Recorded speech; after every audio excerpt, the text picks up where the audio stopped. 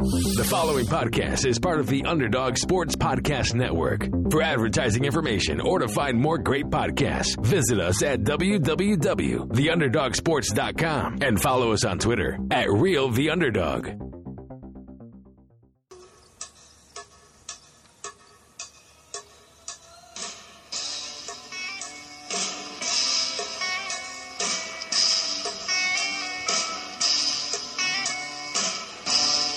You are entering the Underdog Sports Fantasy Hour with Josh Dunn and Anshu Khanna.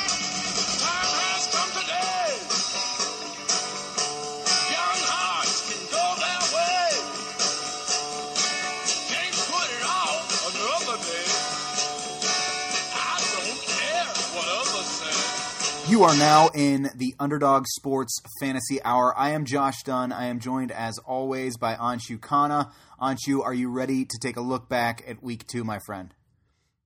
Let's do it. It was not good for me from a fantasy perspective, but won a couple bucks on a couple games, so hopefully, the fantasy thing turns around for me. How'd your teams do overall?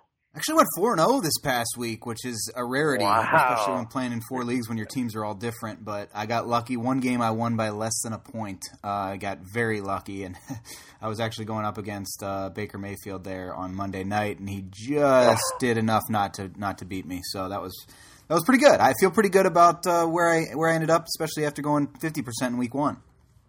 Yeah, there you go. I feel like when you're in a bunch of leagues, as you and I are, in terms of redrafts, I mean, you've just got to kind of hope to break even, and that it all sort of evens out over the course of the season. So 4-0 is nice. Well done.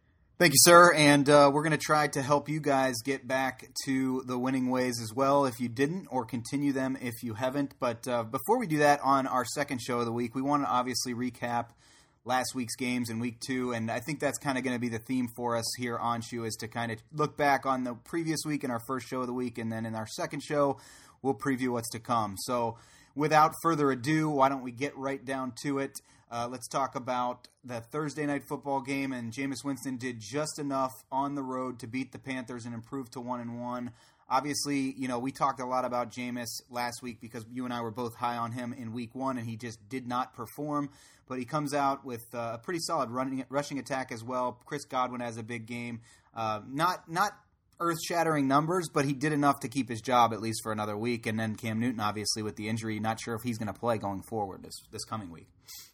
Yeah, really ugly, weird game, kind of what we've expected from Thursday night with these division games coming off a short week, especially Week 2, and now we know that Cam Newton is out going forward. So even despite that, he still throws for 333 yards, which is pretty impressive, all things considered. Throws 51 passes, rushes another 2 times, doesn't get any yards. That seems more apt given his foot injury, but just a weird game, and a lot of survivor pools may have died with Carolina there on Thursday night. My advice is do not pick a team on Thursday night, even in the home favorite. I would just avoid it at almost all costs. To your point, I think the biggest takeaway of that Tampa game, obviously Chris Godwin looks good and Mike Evans has been kind of ill and not quite the same in the first few weeks, but Peyton Barber, 23 carries, 82 yards for, a backfield that we thought was all Ronald Jones and maybe a little bit of Dario Ogunbowale. No rushes for Ogunbowale, and Peyton Barber just totally taking over. So kind of interesting there from Tampa, and something to watch for sure going forward, since Bruce Arians, we know, loves to pass, and he seemed committed to the run in this game. Yeah, and that's something that they obviously want to do, and they'll help Jameis in a big way going forward if they can kind of get the run game going. I know we saw Ronald Jones have a decent game in Week 1, and this week it's Peyton Barber, who seems to be a favorite of Bruce Arians. So we'll see what that looks like going forward. I know that it's early in the show here to get this out of the way, but Dunn's Dumpster Fire of the Week. I just want to knock this out because I clearly brought karma upon myself by having the Browns be my dumpster fire of Week 1. And the dumpster fire of the week this week is brought to you guys by BetOnline. If you haven't been using BetOnline, definitely go to betonline.ag. Check out their lines for Week 3. I'm looking at a few games here on you. Even the Thursday night game this week, it's a tight line. They've got the Titans at -1.5. The over-under at 39.5, obviously expecting that to be a bit of a defensive struggle. My Bengals are 6-point road dogs against the Bills. I'm taking my Bengals in that one. I like that. Atlanta seemed to get things right, and they go on the road to take on the Colts. I like a lot of road dogs this week. I don't know about you, Anshu, but there's a lot of big matchups in Week 3. We've got Baltimore going on the road to take on Kansas City, Houston at the Chargers, New Orleans at Seattle, Rams at Browns, and Bears at Redskins, So a lot of good games here. Check out the lines at Bet Online. If you haven't already, definitely go sign up. You can get a 50% sign-up bonus with our promo code PODCAST1. That's podcast, O-N-E. Again, that's 50% to sign up now at betonline.ag, your online sportsbook experts. All right, Anshu, without further ado, the dumpster fire of the week for this week is my Cincinnati Bengals. And I know this was your lock of the week last week, so this is not an intentional troll of you. This is just simply looking at the game and what it was and how bad it became. I mean, obviously they had injuries. Cordy Glenn doesn't play. Andre Smith goes down at left tackle. Michael Jordan goes down at guard. Pretty much every offensive lineman that took the field in this game ended up being on the sidelines by the end of it. And the Niners just carved them up with the run and the pass in this one. Just when I say Jimmy Garoppolo is not a good quarterback, he comes on the road to Cincinnati and takes care of my Bengals. What did you see here in this dumpster fire of the week? I think the offensive line woes were definitely a big factor, and I defer to them. I like the fact that they, in neutral game scripts, the Bengals have suddenly turned from one of the most run-heavy teams under the Marvin Lewis regime to one of the pass-heaviest under Zach Taylor, which I think is a good thing going forward.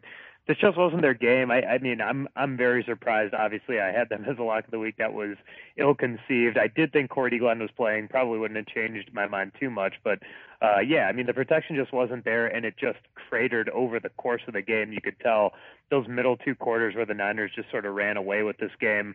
Just a couple bad fluky-ish turnovers, and their defense just was not ready for Kyle Shanahan, which is surprising when you think of, McVay and Taylor kind of coming from the same tree along with Shanahan. They're sort of distant cousins, as our friend is, of Kyle Shanahan as well. So, I was surprised with that. I was disappointed, but I think much, much better days are ahead for all the Bengals players and the team in general.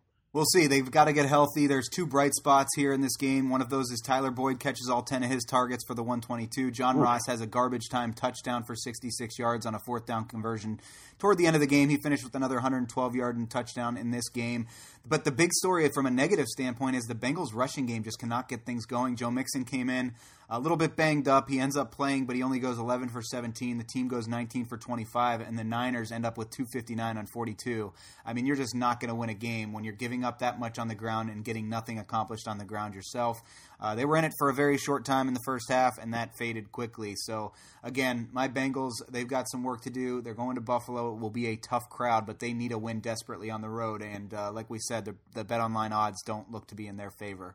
I will also say that their tackling, for a team that looked much better in Week 1, they have the worst Pro Football Focus grade for tackling in the entire league, and that includes the woeful Dolphins. So it's got to be better than that, especially against a team like San Francisco, which is going to test you with that stuff. I mean, they're not exactly a high-flying offense. So, to your point, they just got to be like, the Bengals are going to be bad if they're not fundamentally sound on defense. That's just the way it's going to be. So they've got to be better on that side. Yep, and that's been an issue, and we saw it. I mean, if you watch that game for 5 minutes, you could tell they're the worst tackling team in the NFL. I mean, the running backs just, there would be no hole there, and there would be one missed arm tackle. You don't even slow the guy down, and he breaks a 30, 40-yarder. It was that bad. So hopefully they turn it around. They're going to need to figure out the offensive line and the defense, the tackling especially, to your point. Very good point and well taken.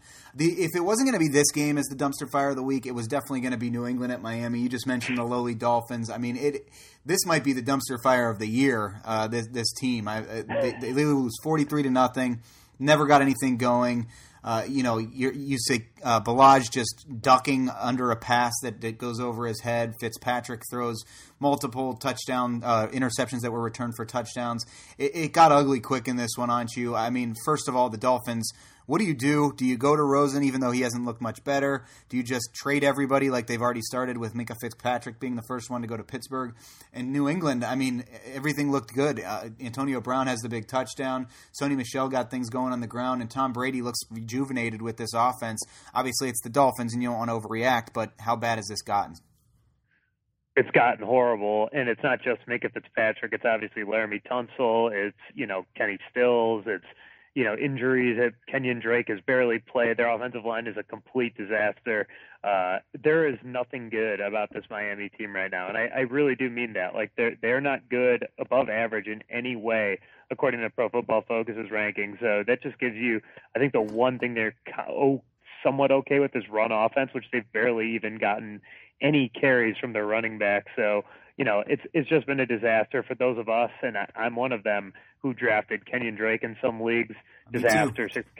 I mean, just, I got to think, the question is, I like Josh Rosen. I would not throw him into this, honestly, because and they're giving him little bits and pieces here, but he's just, this is not the situation where you want to test him because, you can get into bad habits. You can get him injured. You might as well just toss out a 8-year-old Ryan Fitzpatrick and see what you've got and hope that he can get the ball to Preston Williams and, Jakeem Grant and some of these guys in the pass offense, Devontae Parker, but they're so bad. And from someone who made the unfortunate mistake of starting Ryan Fitzpatrick in a 2-quarterback league, trust me, you do not want him anywhere near a lineup. And, this is really bad. Imagine a year ago this week, we had the Fitzpatrick with Deshaun Jackson press conference after that Tampa Bay game. Could you imagine a bigger difference from then to now for him? I mean, this is maybe the worst team we've ever seen in the NFL.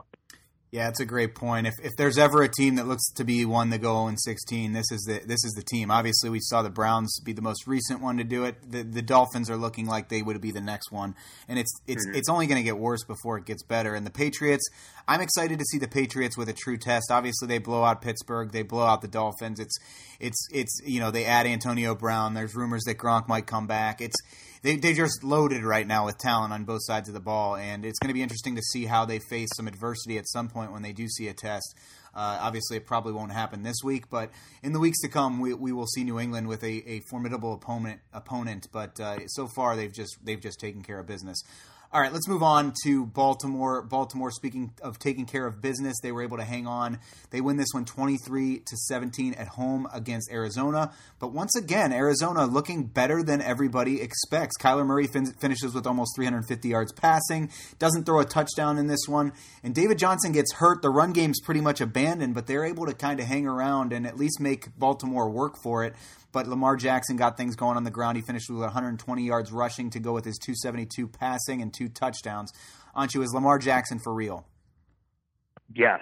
I mean, he looks incredible, which is crazy because, objectively, you look at this receiving crew, especially coming into the season, and it's just, you really have to squint to see it. And, what he's doing with this group is incredible to me. I mean, Mark Ingram wasn't even good enough to be a starter on pretty much any other team in the league, and he's here, and now he's basically an RB1, fringe RB2, especially in standard leagues. And, Mark Andrews, the 3rd tight end last year for Baltimore, is suddenly, a burgeoning star at tight end in fantasy and in real life as well. Marquise Brown, barely healthy enough to play week 1, plays a fraction of the snaps, comes back week 2 and catches 8 balls for 112 yards and a touchdown. I mean, this is that was Mark Andrews. Has 8 catches for 86 yards for Marquise Brown. Hollywood is amazing as well. This is a really interesting team, and they're perfectly catered by Greg Roman all around Lamar Jackson and really fit his skill set absolutely perfectly. So, I mean, this is a dangerous team for sure, but I think the Cardinals, provided a little bit of a template for how to beat this Ravens team. I think you've got to spread them out. I think that David Johnson injury actually kind of served them a little bit well in that, they were able to spread it out with Kirk and Fitzgerald, Bird, and Keyshawn Johnson. And, throwing that ball around, you have to force the Ravens into using their backups in a secondary that didn't have Jimmy Smith. So, I think it was really interesting to see. Obviously, the Cardinals still only score 17, but to go into Baltimore and do that against, a very good Ravens defense, I think was pretty impressive for them. Yeah, and they'll face quite a test going into Arrowhead this weekend, which we'll get to on next show. Ooh. But Baltimore so far so good, taking care of what they need to. What about Detroit against the Chargers? Detroit wins their first game at home, 13-10. This is one that the Chargers seem to let slip away. Do you think Detroit can make something of this season? They now improve to 1-0-1. The Detroit Lions are undefeated through 2 weeks. Yeah, this just struck me as a very obvious Chargers fade, just because, coming off a narrow win where they didn't look that good. They were all banged up all week. You had the Hunter Henry news midweek. You obviously have Mike Williams banged up, barely plays. It's a tough spot to go on the road, 2 time zones away to Detroit indoors and against a team that is tough and wants to just grind it out. So this was a high variance game, and 13-10, not exactly gangbusters for the Lions, but like you said, undefeated, probably should be 2-0 had they staved off the big comeback from Kyler Murray against the Cardinals in Week 1. To me, the big takeaway was, again, that during the week Detroit has released C.J. Anderson, so it's going to be interesting to see what they end up doing with Kerryon Johnson. Does he become that full, bell cow type back? They used a lot of Ty Johnson in kind of the Theo Riddick role. Ty Johnson ends up with 5 carries for 30 yards, and he also adds 2 catches for 6 yards. He was in on like 30% of snaps, I believe. So, the Lions are using both those guys, and I think if you've got Kerryon Johnson, you've got to be a little bit frustrated with that sort of split usage. Yeah, but either way, I mean, there's no denying how big of a win this is for Detroit. The Chargers Sure. still have been a sexy pick for people to go deep into the playoffs. Obviously, they always seem to falter when they get there, but nonetheless, they have a lot of talent, even with Melvin Gordon still holding out. So Austin Eckler with another nice game. He continues to show why maybe they don't necessarily need to pay Melvin Gordon and why running backs tend to be able to be replaceable in this league. But obviously Melvin Gordon being one of the better ones, he probably does end up getting a deal at some point, and it's been rumored that he should be reporting by week 6 to 8. So we'll see what happens with that. The Chargers should get better, and they should get healthier, but they've been dealt a bad hand here so far with injuries, and it's tough to fight through it. All right, Anshu, let's talk about the big game in the NFC North. Up in Green Bay here in Chicago, but your Green Bay Packers were able to kind of hold off Minnesota. They looked like they were really in control, and then Minnesota puts up a little bit of a fight there in the second half to kind of stay alive. But again, Green Bay able to hold them off. A big game here from Aaron Jones, and Devontae Adams kind of wakes up here as well with over 100 yards.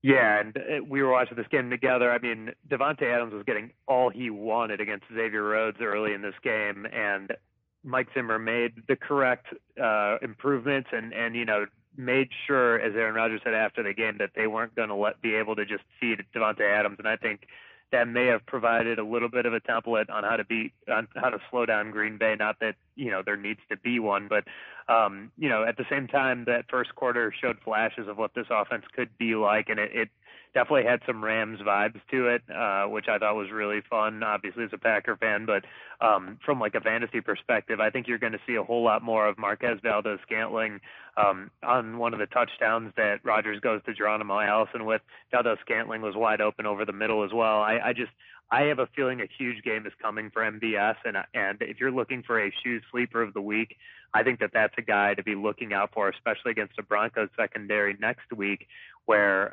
Chris Harris might be glued to Devontae Adams, and they're obviously going to be bracketing him the way the Vikings did. So that's one to watch on the Packers side for sure. I like it. What do you make of the comments this week with Aaron Jones and Jamal Williams expected to get splitting carries going forward? Yeah, we talked about it a little bit via text, and I think you brought up some good points. Obviously the Derrick Henry, Dion Lewis utilization that Matt LaFleur used in Tennessee last year was a little bit alarming, and you could see a similar situation here. He wants Jones and Williams to kind of be more split. That's not surprising, the more split aspect, because this was the most touches Aaron Jones has ever had in a game. And, when you think about Aaron Jones, he's just not quite the build of a Derrick Henry, but I still feel like he's got to be getting 20 touches a game. Maybe not the 27 that he got this game, but he's got to be getting at least 20. He's just way too good, and they just don't have enough good receivers, I think, behind Adams. So ultimately, in big spots, I still fully expect Aaron Jones to be the guy. you might get vultured with Jamal Williams here and there, and that's frustrating. But I still find Aaron Jones in my mind. When you think of like the landscape of running backs, to me, Jones is still, right there at the RB1, RB2 fringe. Fair enough. Another good game out of Dalvin Cook as well, which I know you mentioned. So good. He's back, and he looks healthier than ever and faster than ever, and he's going to be a guy that could carry some teams this year, it looks like to me.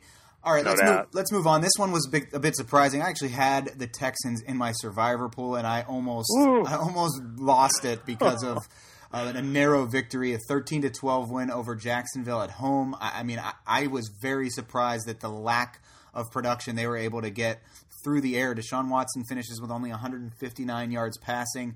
Carlos Hyde leads the way. Duke Johnson just not getting the touches that I think a lot of people expected him to coming into this season. He finishes with only 6 carries for 31 yards this game. But they are able to hang on, and Gardner Minshew once again looks pretty good as a 7th-round pick starter here, unexpected starter here in just his first start in his career, but also just his second game of action. Do you think Gardner Minshew is for real, at least at some level?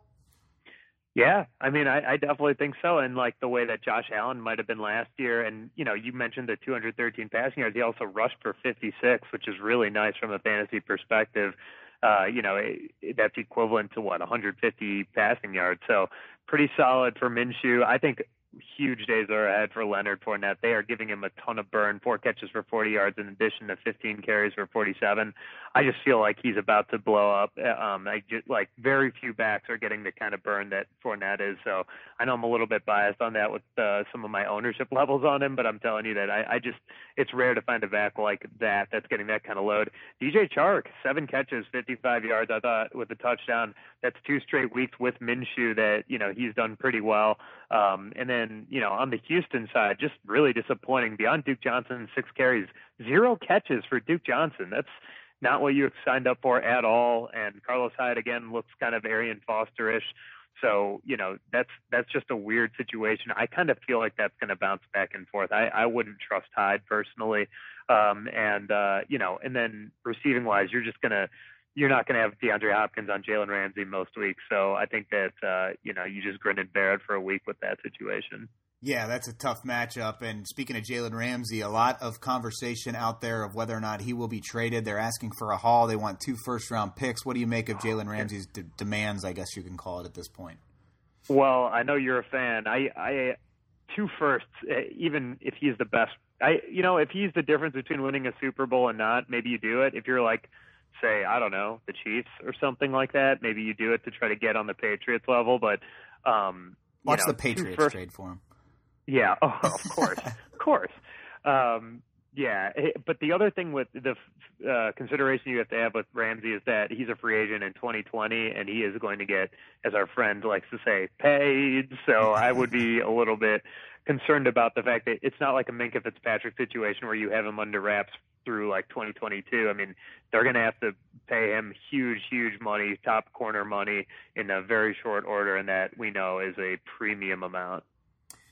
Yeah, and he really does deserve it. It's just, he's one of those personalities like we've talked about where you kind of know what you're getting out of him, and he's going to be in the media all the time, whether it's talking about the opponent's receivers being trash or whatever the case might be. And you like that kind of guy when things are going well, and when things aren't going well, he's a kind of a distraction to the team. So you just have to kind of know what you're getting in him if you're willing to put up that kind of a price to bring him on board.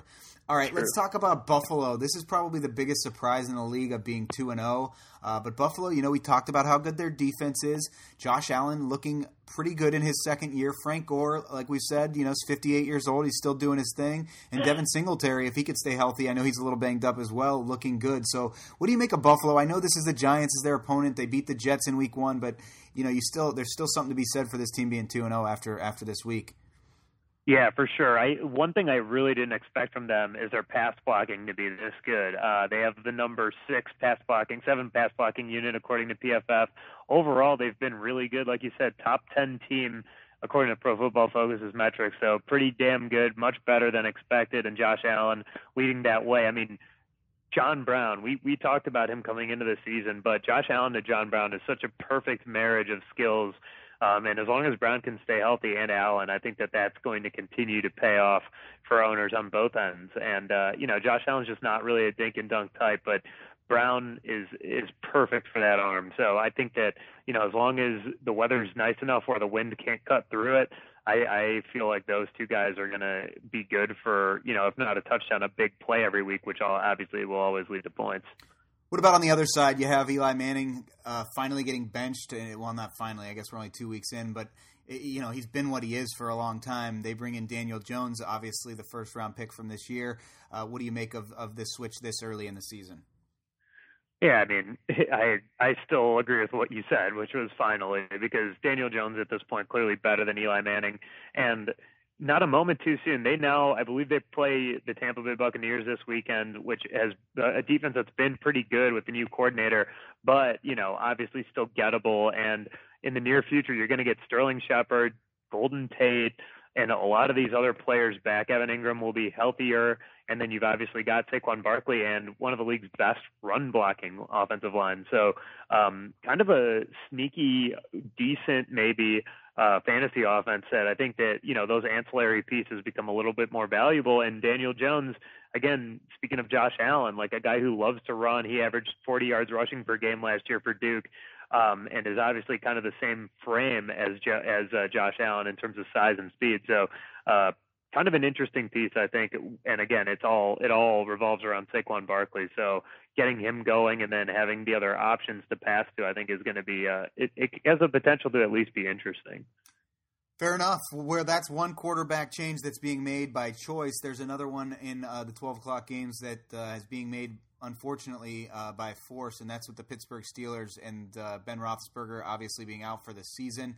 Mason Rudolph does come in and throw 12 and 19. He has 2 touchdowns, does throw 1 pick. But, I know you were really high on Mason Rudolph when he was drafted. Do you think that this guy can come in? Obviously, the Steelers lose this game. They drop to 0-2. The Seahawks improve to 2-0 with 2 very, very close game victories against AFC North opponents. Russell Wilson looks great, 29-35. But I'm interested to hear what you think Mason Rudolph can be, and if he can keep this Steelers team somewhat relevant during this season, or are they pretty much dead in the water?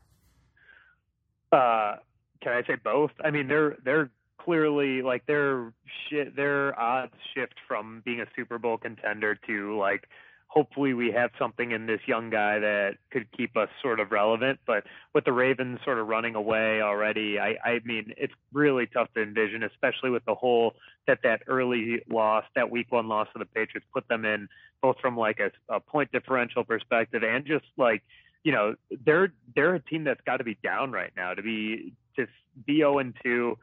Losing this game at home to an uncommon opponent in Seattle that, I think many, and they were obviously favored, and I think many obviously assumed that they would win this game. It's really a tough spot to be in. I'm not sure that Rudolph is going to rejuvenate them because, in part, James Conner just has not been very good this year. And when you don't have a guy to rely on like Conner, it makes it much tougher for a young quarterback to succeed. Now, they obviously have a lot of talent at the receiver position, not including Dante Moncrief, who has just been a complete unmitigated disaster for them. But, the other guys are decent. He obviously played with James Washington at Oklahoma State, so they've got that sort of connection going.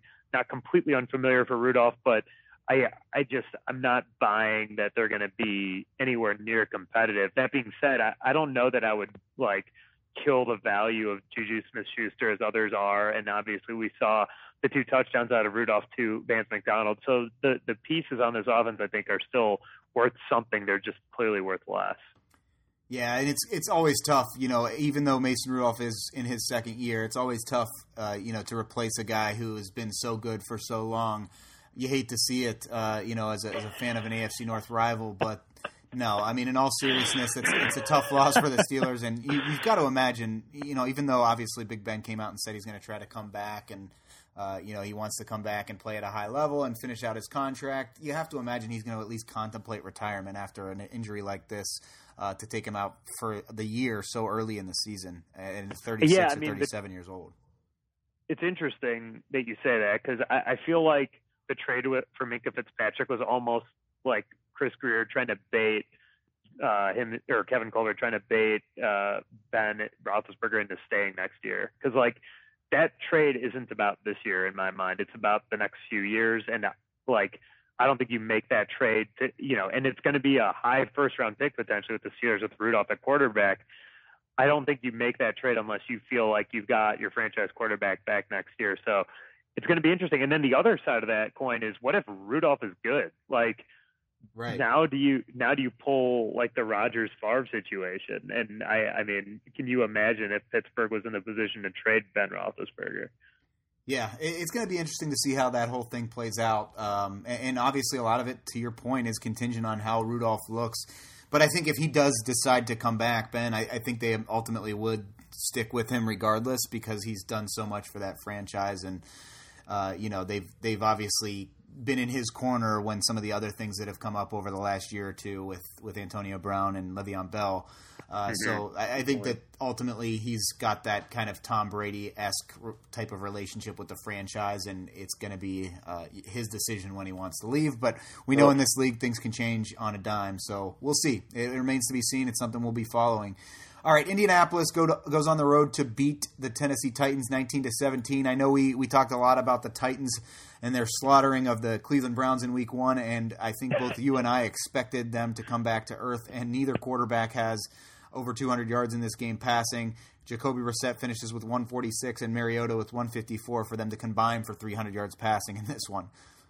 Yeah, ugly. I mean, really ugly, and kind of expectedly ugly. Yep. The AFC South is a total just snooze fest cluster right now. Yeah, it's not super fun to watch without Andrew Luck in the division. But we talked a lot about Frank Reich and what this Colts team is without Luck, and it's still really solid all across the board. And I think you saw them be able to do that by beating, an average to slightly, let's just call it an average team on the road in division. So, I mean, I think you can expect more of the same from the Colts and the Titans throughout this year, just super high variance, low scoring games.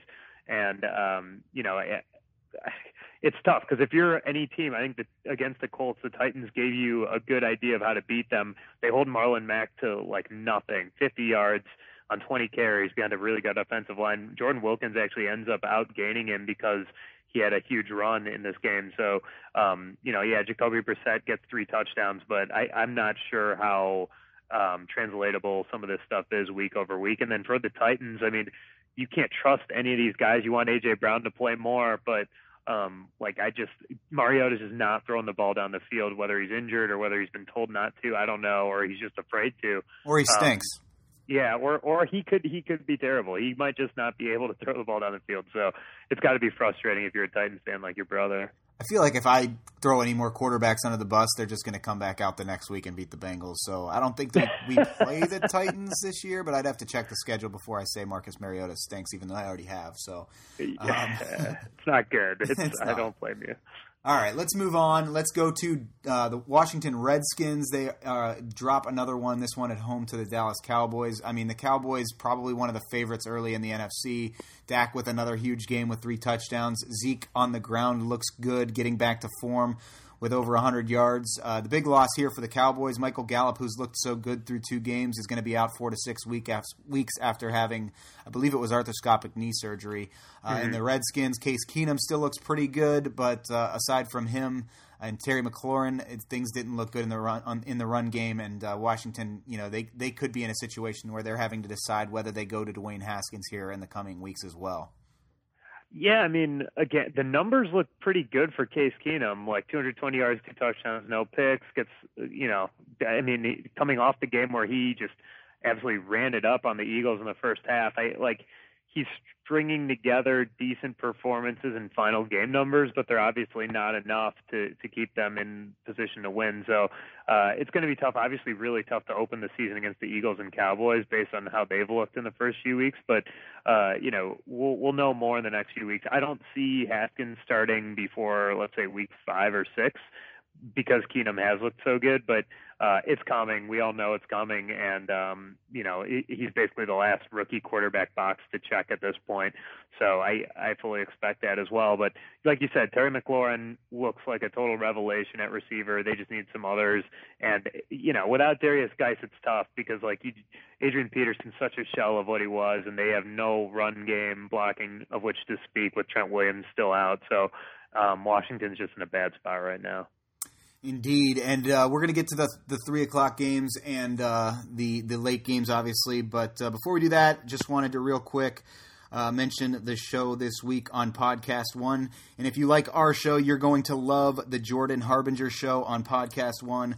This week, Jordan joins former NBA Lakers superstar and Oscar Award winner Kobe Bryant for an unforgettable conversation that you don't want to miss. Check out the Jordan Harbinger show every week on Apple Podcasts and Podcasts One. All right, Anshu, let's get to the late games. We had Kansas City on the road at Oakland. They come out the big winner again, and in the first half, Patrick Mahomes just took over. He finishes with 443 yards and 4 touchdowns. It's starting to look like a video game for Kansas City, no matter who they're playing. Obviously, Oakland's defense hasn't been the greatest, but the one bright spot here for Oakland, Josh Jacobs looks good again, but now he may be injured. That's right. Yeah, Josh Jacobs, interesting usage for him because he ended up coming out of the game quite a bit. I'm assuming mostly because of that injury, because at Alabama he caught the ball a lot. And then in this negative game script, we saw a bunch of Jalen Richard, which caused Twitter to fly into an uproar. But like you said, I think it's injury related, and I would fully expect him to be in on all game scripts for Oakland as long as he's healthy. But health is a concern with Josh Jacobs. That's why he slipped a little bit in the draft and in the late first round, and why he didn't start and wasn't the bell cow at Alabama for Nick Saban. So the other thing I take away just in general from Oakland is this is a team that, other than the second quarter, outscored Kansas City. Now that may not mean much, but it was 10-0 in the first quarter, and then Mahomes obviously rips off 4 touchdowns, almost 5 in that second quarter, which is just crazy to me. And it doesn't seem to matter who he's throwing to. Demarcus Robinson has an absolutely absurd game, 6 catches, 172, 2 touchdowns. And Mecole Hardman adds a touchdown, probably should have had 2. He's the one who got victimized on that poor holding penalty by LaShawn McCoy. Going to be interesting because you obviously want every piece of this Kansas City offense, but we don't know which piece is going to be starting in the backfield this week because Damian Williams has a bruised knee. LaShawn McCoy had an MRI on Monday. It sounds like he's going to be fine, and he practiced a little bit today on Wednesday, but you're not completely sure what's going to happen with that offense in that backfield. Yeah, and at the receiver position, we saw Sammy Watkins go off week 1. He finishes with just 6 catches for 49 yards here in week 2, and I know you kind of thought this could be the coming out party for Mecole Hardman, and as you mentioned, it almost looked like it. He still finishes with a pretty good game, and you'll take that if you took a flyer on him. But Demarcus Robinson came out of nowhere, and Darwin Thompson could come out of nowhere if he ends up getting a little bit more of a workload with the other injuries that they're facing. So it's a great point, especially when this is a fantasy show. We're talking about how things affect fantasy football, and that you just don't know. Obviously, Travis Kelce's going to be pretty consistent, but you don't really know who is going to hit and when other than Pat Mahomes in this offense, and that makes it a little tricky. When you're looking at like a flex position, for example, do you take another chance on Demarcus Robinson after a big game? Do you go back to Sammy Watkins, assuming that he's going to be the number 1 receiver on this team? And that's a tough call for you to make, I think. So in the running back situation, you're probably staying away from week 3 unless you have to go there. So it's a fun offense to watch from a football standpoint, but from fantasy wise, it's definitely a risk because they have so many ways they can beat you, and it's only going to get murkier when Tyreek Hill comes back. For sure, yeah. And I mean, even the one that you think you can count on in Travis Kelce, he has a huge game here, but wasn't great in week 1. And because of all the weapons, and especially because Mahomes wants to drive the ball down the field, I think it sort of mitigates the guarantee that Travis Kelce brings. And I think when you're in the position of deciding on whether or not to start like a Hardman or a Robinson, to me, the tiebreaker is just what does the rest of your lineup look in matchups against the other team? Because, if you're smart, hey, I've got a pretty good shot at winning this, or hey, I'm gonna need like my 60th percentile game to win this. And if the latter is the case, I think you just sort of take a shot on one of these guys because of the fact that they can single-handedly win you the week. I mean, I got to think that anyone who started Mecole Hardman pretty much won last week. Yeah, it's a great point. All right, let's move on. Chicago Bears fans rejoicing. They finally have a game-winning field goal, and it was a big one, a 53-yarder as time expires from Eddie Pinheiro. I know you don't like to see the Bears win a big game, but a lot of people here in Chicago do. They win it 16-14 on the road, and really this could have been the dumpster fire because the game was just so bad. Trubisky, again, does not look good. You're starting to make me a believer in Trubisky just not being very good. He only has 120 yards through the air. Bright spot, though, for the Bears, David Montgomery, who they were so high on, doesn't do anything really in week 1. He comes out here and has a pretty decent game here in week 2, 62 yards and a touchdown. Does that give you any positive vibes for the Bears as they move forward? Obviously, Cordero Patterson had a big 46-yarder too, but on the ground they look pretty good in this game. Yeah, I mean, if I'm a Bears fan, seeing David Montgomery utilized this way, it's nice to see it this early because I honestly thought it would take till like week 4 or 5. It was clear to me that Nagy was going to eventually turn to him, just like it's been clear to me that Doug Peterson is eventually going to turn to Miles Sanders. But Montgomery has already taken over, and I mean, I think that Trubisky's struggles have expedited the role for Montgomery up to the number one guy. So as long as he's healthy, this whole offense is going to run through him and Allen Robinson, which it's not great that it's just pretty much those two guys right now, but better days are ahead, obviously, for Mitch Trubisky. I mean, even a huge hater like me knows that. Like, playing on the road against the Broncos and at home against what seems to be a pretty good defense in Green Bay, it's just not going to be that difficult going forward. They start with Washington next week on Monday night. That's obviously going to be much, much easier of a task. So, if he's terrible again next week, it's going to be a different story, but I don't expect that. So, but yeah, to your point, Montgomery as a running back, huge for the Bears. I do also expect a little bit more out of Anthony Miller. I've been really surprised at how little they've used him. He must still be banged up from the preseason injury that he had suffered. On the other side, though, for Denver, Emmanuel Sanders, dude, 11 catches, 98 yards and a touchdown on 13 targets. Like, how is that possible if this guy had an Achilles injury less than a year ago and is as old as he is? He's unreal. Yeah, I love Emmanuel Sanders. Awesome. He's always a guy who, tends to get a lot of catches, and even though he doesn't seem like he'd be a number one receiver type, he just keeps coming back and doing it. And he had the comparisons early on to Antonio Brown, and they're very similar in the way that they play the position. But it's good to see him back and healthy for sure. An interesting comp. Yeah, Cortland Sutton, has a little bit of a bounce back down to earth. He only has 4 for 40 in this one. But Royce Freeman, he was a guy that you had into your sleeper in week 1. He bounces back and has a nice game here, both on the ground and through the air with over 100 total yards in this game. Mm-hmm. Anything else on this one? I think we pretty much covered it. Joe Flacco's still not a very good quarterback.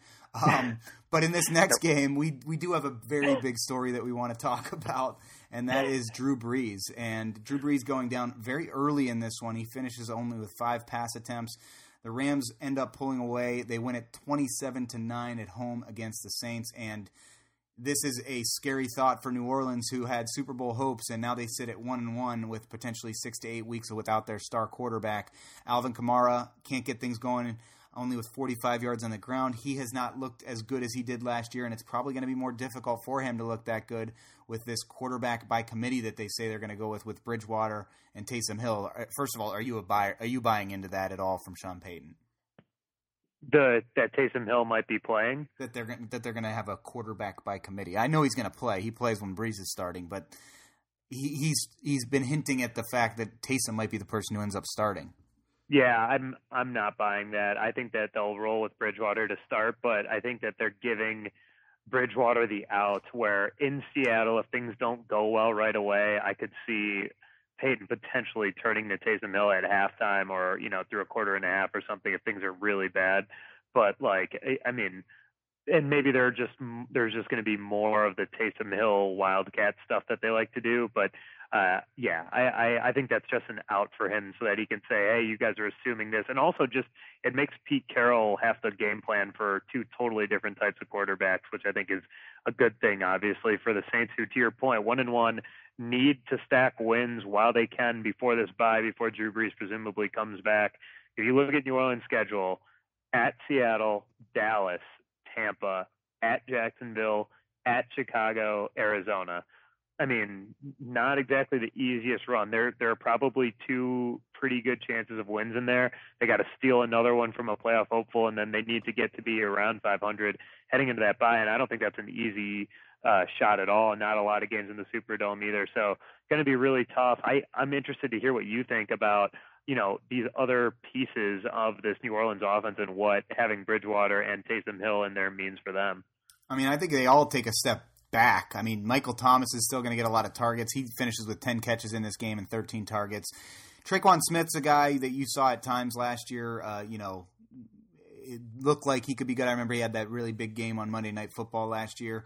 But he finished with 3 for 49 and a 28-yard catch, which was the longest reception of the game for New Orleans. But Jared Cook, I mean, he's a guy I thought would be such an integral part of this offense, and maybe he's a guy that takes a little bit of a tick up because you feel like there's going to be a little bit more of a check down type of a feel when you have Bridgewater or Taysom Hill in there. But the deep threat stuff, Alvin Kamara being able to beat you on the ground because you're worried about the pass, those things, in my opinion, are going to take a step back. So I think some of maybe the middle of the road types of players maybe could take a step forward, and your superstars maybe take a step back. But I think Latavius Murray takes a huge step backwards. I think Alvin Kamara takes a step backwards, and I think even Michael Thomas, to an extent, is not going to put up the type of gaudy numbers that we expect out of those guys going forward, at least for those next several weeks until we see Breeze back.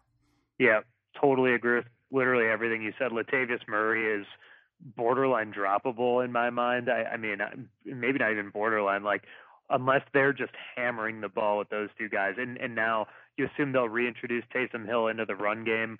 I mean, there is just not enough to go around where if you have Breeze, obviously you want every piece. Kind of like the Kansas City offense in some ways, not obviously quite as much, but yeah, this is a disaster. If you've got Michael Thomas, I mean, you still have to start him, but things are not going to be nearly as good for him going forward, I don't think. Yeah, and for the Rams, you just compared them to Kansas City, kind of similar with the Rams. I mean, you like pretty much everything you saw in this game. Obviously, you might like a little bit more usage out of Malcolm Brown, but if you have him as a handcuff, you like what you saw out of Gurley. I mean, Gurley's not going to be what he's been, but he's still productive, and I think that you like to see that and like to see him stay healthy. But Cooper Kupp with a big game in this one. Brandon Cooks finally gets on the board with a touchdown. It's tough when you have those three guys, Cooper Kupp, Brandon Cooks, Robert Woods, because you don't know which one's going to break out. But if you have any of the three, you're probably still starting them regardless. It's so tough. I have Brandon Cooks in one league. I've never really owned the other two over the last few years, and part of that is just like it's just so frustrating because you're going to get this stuff out of Cooks where one week he's almost a week winner for you, and the next he's just going to basically bagel. And the problem is the floor is so low for him. So, with Kupp and Woods, at least you have the higher floor. Like you still have the games like this out of Cooper Kupp. I mean, Robert Woods, you rarely see this low of a performance. 2 catches, 33 yards. So if you've got him, that's just so frustrating. But you know what you signed up for if you spent a premium pick on any of these three guys, and it's just kind of is what it is, unfortunately. Yeah, and you hope that guys like Woods can bounce back like the Atlanta Falcons did on Sunday Night Football. And I don't know about you, Anshu, but I was a little bit surprised. I was a little bit surprised to see the Falcons do as well as they did. I mean, Matt Ryan does throw 3 interceptions in this game, and they couldn't really get the rushing attack going. But Julio Jones has a big bounce back, 2 touchdowns in the game, has the game winner on a 54-yarder, and then Calvin Ridley with sweet play. Absolutely. You saw the speed that we could see out of Julio Jones, and then Calvin Ridley finishing with 8 catches for 105 and a touchdown himself as well. Yeah, I will eat crow on Calvin Ridley. I thought he was garbage. I really liked him out of Bama, but I really thought this year he was a total fade. I thought that last year he had some very fluky touchdown numbers. Clearly wrong. I mean, he is every bit the number 2 receiver, as good a number 2 receiver as you're going to see in this league. Getting open, and Matt Ryan loves throwing to him clearly. So those two guys are more than making up for, as you pointed out, the total disaster that is the Atlanta backfield. I really like Devontae Freeman coming into this year. He gets out rushed by Ito Smith in this game. I don't know what to make of it, man. Like, I think it's kind of scary that Philadelphia and Minnesota are 2 very good run defenses. So, there's still another week or 2 before you're totally panicking. But if you have Devontae Freeman, if you used a 2nd or 3rd rounder on him, you are definitely not happy with what's happened here early in the season. Yeah, and if you have anybody on Philadelphia's offense, whether it be Alshon Jeffrey or Deshaun Jackson, you're a little frustrated here as well. I mean, that should help with guys like Zach Ertz and Nelson Aguilar, who finished with 107 yards on 8 catches and a touchdown. But the injuries that Philly is seeing, I mean, these are two teams right now that are I mean, the fact that Atlanta wins this and now these two teams are both 1-1, I don't think you or I would be surprised to see either of these two teams go 6-10 or to go 12-4. I mean, I think that they have the talent, either of them, to be a 12-4, 11-5, 10-6 team. But I don't think either of us would be surprised, based on the past, to see these teams kind of just fall apart and have, whether it be for injuries or whether it be for just not being able to put things together. For sure. And I mean, the main reason why I would say the Eagles might tank is because of Carson Wentz. I mean, Wentz again leaves this game for a little bit in the middle of it. Josh McCown comes in, looks awesome, honestly. And it's just amazing to me that this dude can roll out of bed and play the quarterback position. It's just incredible. And I don't know why 31 other teams weren't blowing him up. I assume they weren't to be their backup. But, Wentz is the factor here, because if he's healthy, he can basically drag this team to 9 or 10 wins because of how good their defense is and their offensive line, where Atlanta needs pretty much everyone to stay healthy. They just don't have the depth that Philly has. And we saw again this game, their offensive line falls apart with, injuries again. Caleb McGarry out, Lindstrom gets hurt. I mean, they're the walking wounded up front, and I think you're going to see a lot more interceptions and fumbles out of Matt Ryan, which we'll talk about in the next show for next week. But Atlanta scares me a little more than Philly, but your point's well taken. Like, they both are super, volatile right now in terms of where they could finish in their respective divisions. All right, Anshu. We have Monday night to get to. This could have easily been the dumpster fire of the week as well, and it started out very rocky with Trevor Siemian going down. Obviously, Sam Darnold was a story here. Luke Falk ends up finishing the game. He goes 20 of 25, but New York just looked horrendous on the offensive side of the ball. And when you think about their team from a fantasy standpoint, they've got Le'Veon Bell. Jamison Crowder had a ton of catches week one. Robbie Anderson was a guy that so many people were high on coming into this year. Now they're stuck with Luke Falk for a few weeks after Trevor Siemian breaks. Well, I guess he tore ligaments in his ankle, and we don't know exactly when Sam Darnold's going to be back. They're hoping after the bye. The Browns look good. Obviously, Odell Beckham Jr. has a big game, his longest touchdown of his career back at MetLife for 89 yards. Looked really good in this one. Baker looked good at times, but still some inconsistency there. But what do you make of New York? I mean, the Jets, a lot of high hopes coming into this year. It doesn't look like it's going to be a good year for them. Certainly not going into the bye. I mean, I kind of feel a little bit bad for Adam Gase. Look, this is a team. Think about the midway through the fourth quarter last week. You're thinking we were going to beat the Bills here. Now we've got the Browns who look terrible next week on Monday night with Sam Darnold. And suddenly what happens? You give up that touchdown to Josh Allen. You lose that game to a division rival at home. Then you come back on Monday night. You find out your quarterback has freaking mono and is out for an undetermined amount of time. You go into the game with your backup with a little bit of hope. Your backup looks absolutely horrendous, and then he tears up his ankle in a gruesome injury. I mean, like, the swing for Jets fans has to be just huge and very, very disappointing. But I will say Le'Veon Bell looks – I mean, he doesn't look as, like, explosive, but part of that is obviously not playing with Antonio Brown and Ben Roethlisberger and all these guys. But to get 31 touches and, do what he did, I was impressed with Le'Veon Bell. I'll just say that, considering all the time he's had off. And who knows? I mean, I'm not high on Luke Falk by any means. I think that they've got a long, long way to go with him. Not high hopes for next week. But this Jets team, I mean, unless and until Darnold comes back after the bye in week 5, you got to just stay away from everyone not named Le'Veon Bell on this offense. I would agree, Anshu. All right, we made it through week 2, and we're going to touch on week 3 in the next show. We're going to preview everything. We're going to talk about betting lines. We're going to talk about fantasy. But I don't think we have time for leftovers, Anshu. I think we need to let our listeners get back to their day before we get back to them in a couple of days with the next iteration of the Underdog Sports Fantasy Hour. What do you say? I think that's a good plan. All right. Thank you for joining us for week 2. Our time has come to an end on the Underdog Sports Fantasy Hour. For Anshu Khanna, I'm Josh Dunn. We'll see you guys next week, or next show, I guess.